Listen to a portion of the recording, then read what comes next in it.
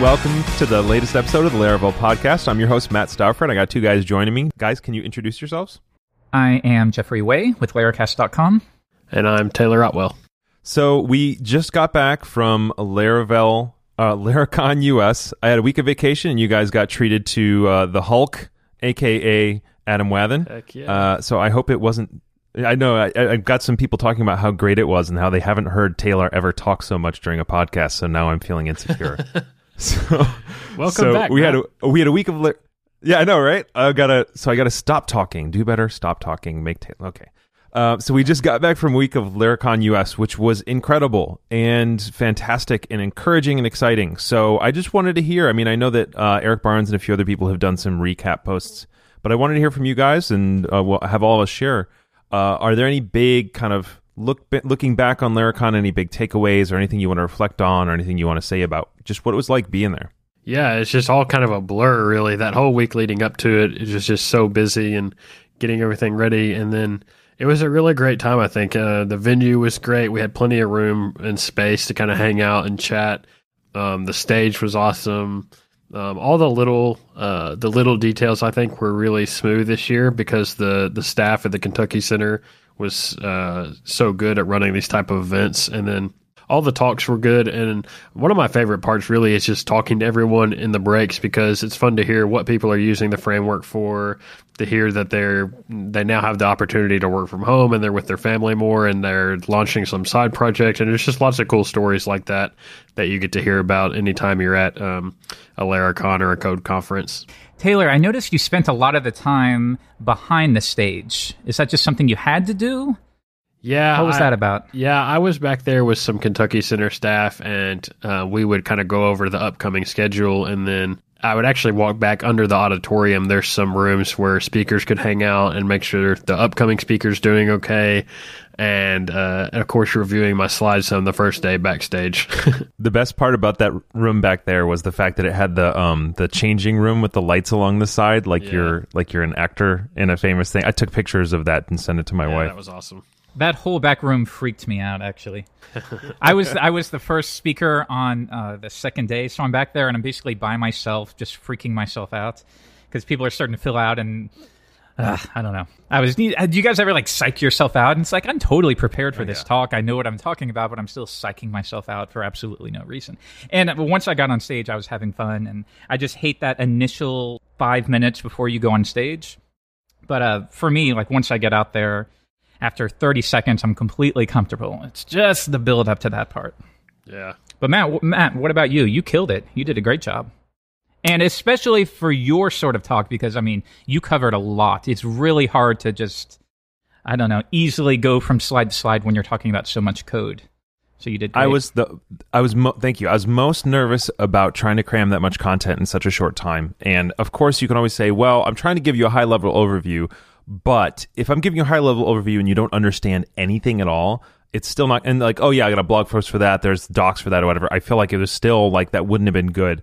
So most of my work of the couple of weeks preceding was just basically taking it and rewriting it so that you could get as much of each of the individual components as possible, even if you need to go back and review the slide deck later. And I feel like that went... I've gotten good feedback from that, and that was what I was most nervous about. I do know that I mentioned before that, you were talking about, how nervous do you get when you go on stage? And I was like, I stay the same. I was totally wrong. What you described, your experience was exactly what mine was. The hour leading up, and especially the 15 minutes and then the 10 and then the 5 minutes leading up, where I was psyching myself out for no reason. I can do this. I've done this before. I'm ready with this talk. And then the weird thing about this one is that in conferences I've spoken at before, you're sitting and you see the whole audience, and it's a small room or whatever. This was your backstage with a sound tech, and you can just kind of hear people. And then you hear Taylor's voice announcing you, and then you walk out onto stage. And it's just this very different experience. I feel like it's what's somebody at the Radio City Music Hall or whatever ends up feeling like, where you go from just this dark backstage and all of a sudden you're out there and there's people and lights and you're supposed to be talking like that. So I think that was both the terrifying and really cool part about it. There's just this abrupt transition and all of a sudden you're on stage talking and you're going at it. I had a it's such a rush doing that. Like, it's so much fun. Yeah, it's very different from other PHP conferences I've been to, where you're sort of in a classroom and you're actually up front for a long time before your talk and people are coming in.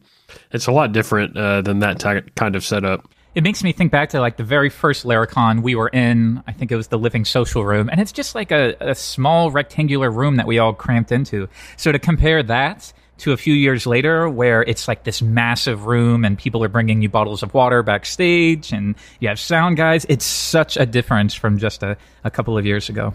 That did feel pretty fancy. It was also extremely fun hanging out with the sound guy and getting to run the soundboard for the PHP Jeopardy. That was one of my favorite things. I was crying laughing during that. With McGinnis. It doesn't hurt that Jeremy McCullough is hilarious. Yeah, McGinnis. Shout out to McGinnis. So, I know. Gosh. Okay, who is McGinnis? So, Taylor, do you want to tell? He was just a guy in the crowd at Laracon, and I know when Jeremy called out names to come play Jeopardy, you could either pass or you could come down on stage.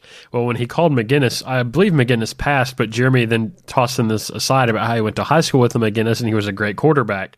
And so then for the rest of the Jeopardy, like, anytime anyone in the audience would say something, McCullough would be like, McGinnis, is that you? Or I bet McGinnis knows the answer. And it was just sort of like an ongoing joke.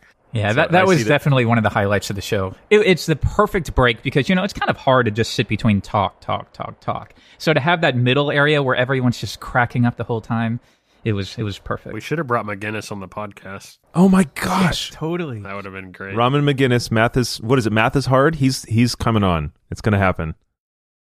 I think I got a shout out to everybody who participated in PHP Jeopardy, because being up on stage like that, I mean, Aaron O'Neill mentioned this. When somebody asks you a question and it's not part of your prepared notes and you're the conference speaker and you know all this stuff backwards and forwards, when there's the bright lights and everybody's staring at you, you forget everything. Like, what's the command to do? I have no idea, because you're all staring at me. It's terrifying. So to go up not as a prepared conference speaker in that kind of overwhelming context and being willing to answer those questions, you're bold. I was so scared. I'm like, I think I'm okay passing because I'm the one running the soundboard, but I was just so worried if he said my name, everyone would like start chanting and I'd have to go up on stage, and I'd totally embarrass myself. So for everybody who went up on stage, power to you. You are awesome. Absolutely. I gladly admit I would have missed so many of those questions. Yeah. Some of them were just downright hard for anyone, let alone just people who, they probably had a variety of skill levels on stage. So yeah, those were hard questions. What I was going to say a second ago, Taylor, is that you had mentioned something that I don't think I've ever interacted before, even at Laracons before, which is people talking about how the opportunity to work with Laravel, and it's probably true when you go to any framework type conference like this, whatever, saying the discovering this framework and working this way has actually made a really significant change in the opportunities I have in my life. Because what you tend to think is someone's going to say, hey, I like writing code like this, right? This is cool. This is this. But like, I feel like the stories I heard over and over again where someone's saying like, my first job that I ever got that was doing the type of work I want to do was enabled by me learning Laravel or something like that. And I don't want to like hype it up too much, but that was kind of crazy, like to hear so many people saying that. It seems like I heard that more than I heard anything technical from anyone. People didn't really come up to me and say like, hey, I love X feature of Laravel. It was more like Laravel has enabled this in my life. I heard that a lot more than I heard anything technical. Some folks have mentioned there's a lot of soft talks at Laracon, which I really appreciated. There was a lot of fantastic ones, and I think that maybe was like a little bit of a theme of just kind of like talking about life a little more than we were just talking about code, and I appreciated that a lot. But there is some code we talked about, which is my transition of the day. So Spark's name is out on the internet. Little cell phone cam recordings on YouTube and little mentions of it rumbling. So how much you want to tell us about us? What do you want to say? So, of course, during my talk, I unveiled Laravel Spark, which I'd been working on for probably about a month and a half at least, up until the conference. But basically, it's like a starting point for building a Laravel SaaS app. So it gives you, like in Laravel 5.0, we had like the login screens built in. So it gives you that, but it gives you so much more. Like it gives you kind of subscription management and all that comes along with that, like updating your credit card, viewing your invoices, even downloading invoices, changing plans, everything that comes along with subscriptions. And then it also adds in this feature where you can have users join teams just by adding a simple trait to your code. And so users can join teams, you can send invitations, and all the emails get sent out. Users can leave teams, owners can remove team members. And so all that stuff you would have to do to kind of start a SaaS app in Laravel is scaffolded out for you, and then you can customize the front end, of course, how you want with CSS or edit the HTML. But it gives you a good starting point for all those features. And it's amazing because if you've ever done that before, anyone listening here, if you've ever actually gone through that whole process, it's a massive amount of work. I had to do it for my site, and you just don't realize how many little things you have to think about.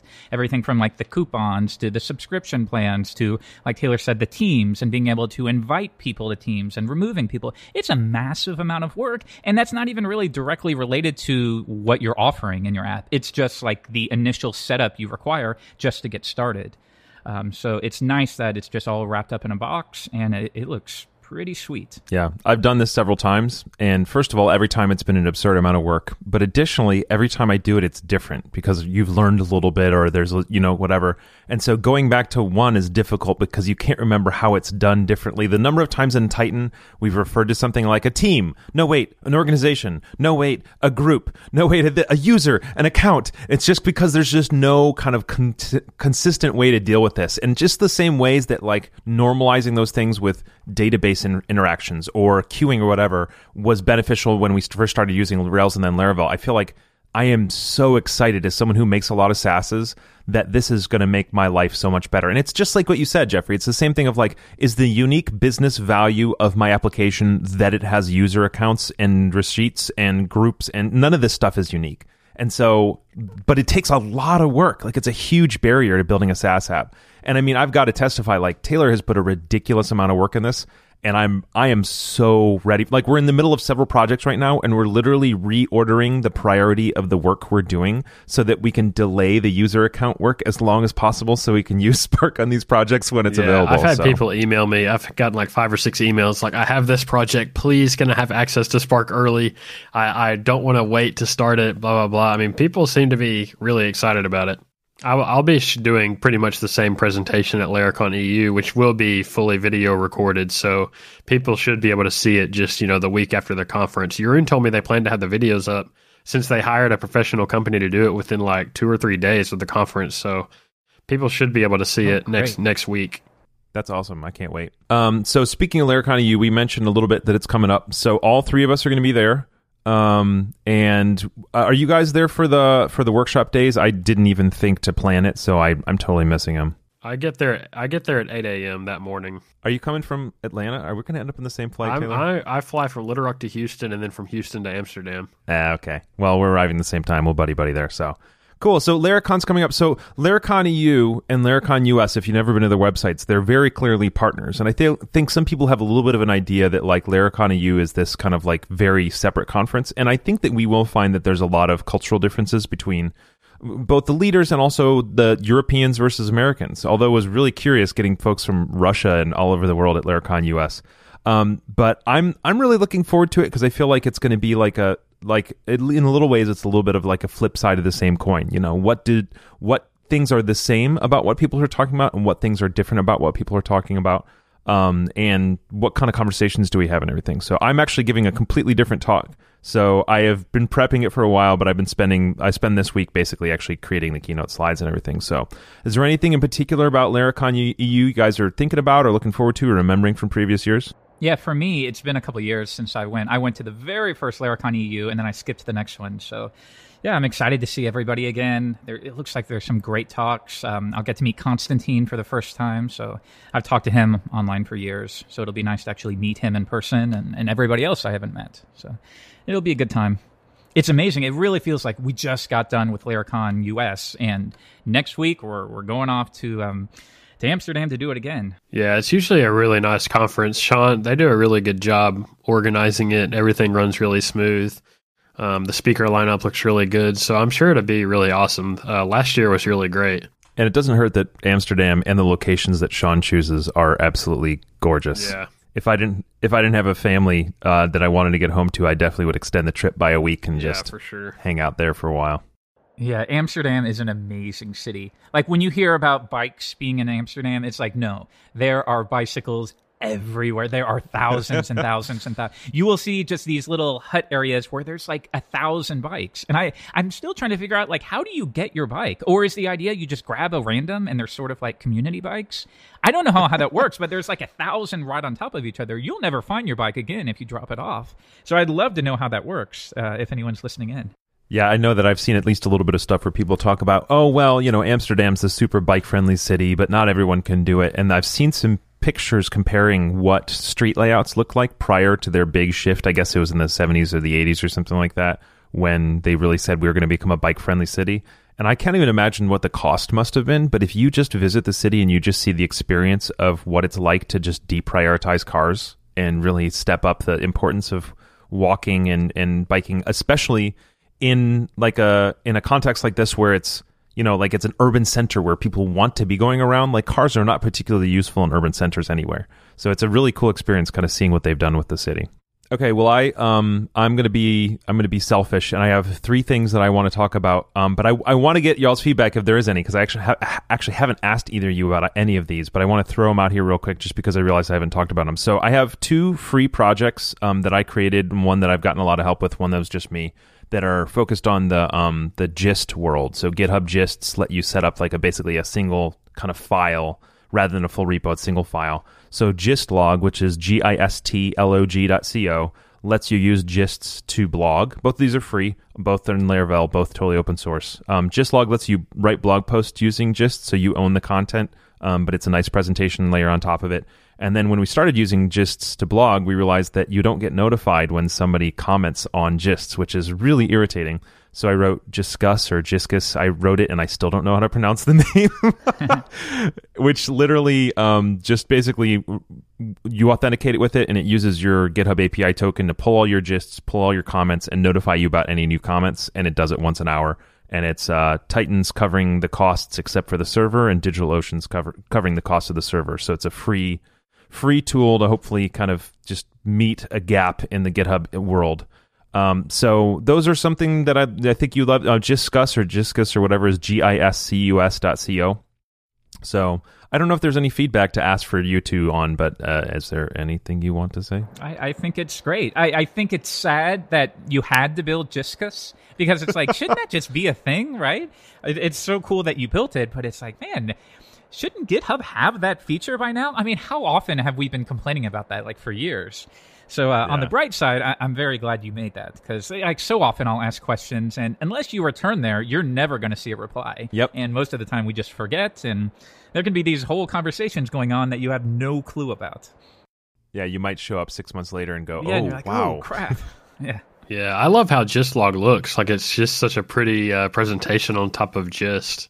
It reminds me a lot of kind of that Medium style blog, like the typography and stuff. So, and I always really liked that presentation as well. So I think it looks really cool. Well, thanks. I came up with the idea and the initial implementation for Gistlog, but Adam Wathen's the one who brought those styles in, and I know he was heavily influenced by Medium. So it's just kind of like, look, it's a good look, but Medium is like the total opposite direction, right? You get this beautiful view, but you're putting their content on their servers, and they own it, and it's their domain name. This is a total opposite. You own it, and it's just a nice presentation layer. And the initial impetus was I was so tired of trying to read gist blogs on my phone because the Gist UI isn't responsive. So you're like pinching and zooming these huge technical articles and everything. Adam, I'm curious, like Gistlog, is that under the Titan brand? Or is this kind of like a Matt Stauffer side project? How does that work?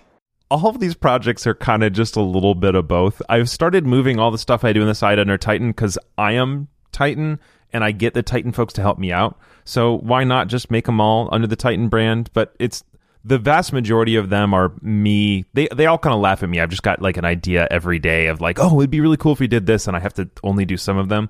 So if I put it under Titan, I think I can both justify it a little bit, but also I can get other Titan developers help a little bit more easily versus a Matt Stauffer thing. So it's 6 of one, half dozen of another, but I think all of them will eventually just move under Titan just for ease of remembering where they live. Nice. So speaking of another Matt Stauffer project that will probably move over in Titan, the other thing I wanted to talk about, there's a project I did a year ago that has just gotten some rumbles recently, and it's cool because I was actually just thinking about it. So I built a project called Illuminate Non-Laravel, And it's basically trying to bring the Laravel Illuminate components outside and show what it looks like to use them outside of the Laravel world.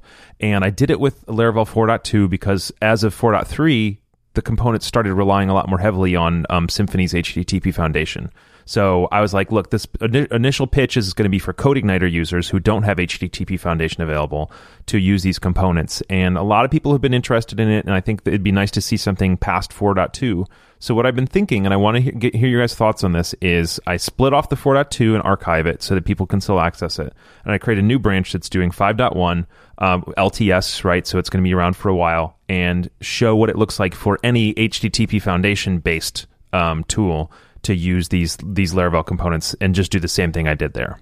Yeah, that's a pretty cool project. A lot of times the main components people like to pull in are like database, container, maybe routing. And I think one that would gain more traction if it was more obvious how to use on its own would probably be Q. Yeah, being able to pull in Q. I used, on another thing, I used database, cache, Q, config, and session on a CodeIgniter project, and just being able to extract CodeIgniter's native implementation of those things out of the project was just such a huge help. And I'm glad you said that. So there's been some conversations around about people who are starting to appreciate that Laravel's IOC container is actually a really great tool, whether or not using it in Laravel. I have to admit, I don't know nearly as much about the folks who are having these conversations about the values of one IOC container versus another. I haven't been comparing this versus Pimple versus whatever else. Could either of you speak to what makes a good IOC container in general? So about 4 or 5 years ago, I wrote the Laravel IOC container for CodeIgniter, and it was called CI Inject or Synject or something like that, and that was in 2010. And when I wrote that, that was the first time I had ever seen a reflection-based IOC container at PHP. Because like Pimple, for example, you define a service and you have to give it a closure that hands you back that service.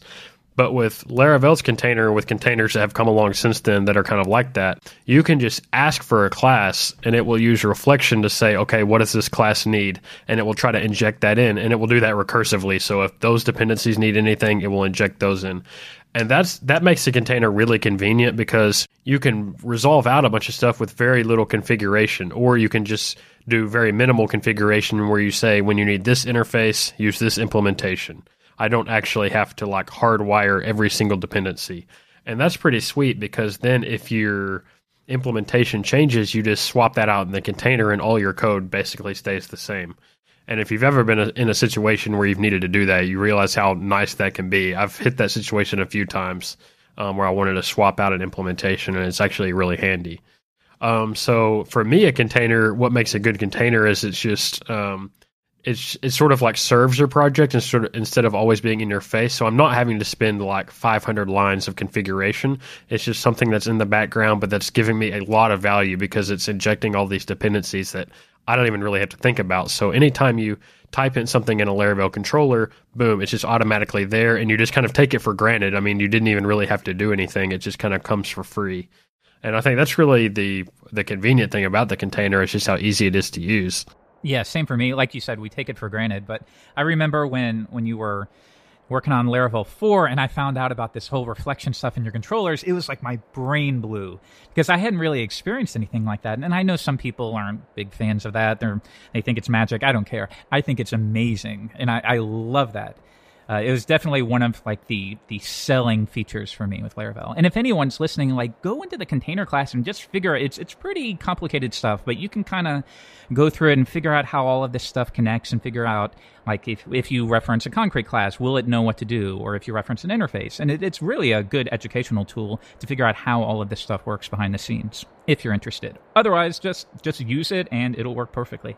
And I've always thought that when someone talks about auto wiring in a container, what they mean is that using reflection versus each one having to be manually kind of taught how to resolve. Is that what that means when someone says auto wiring? Yeah, I think so.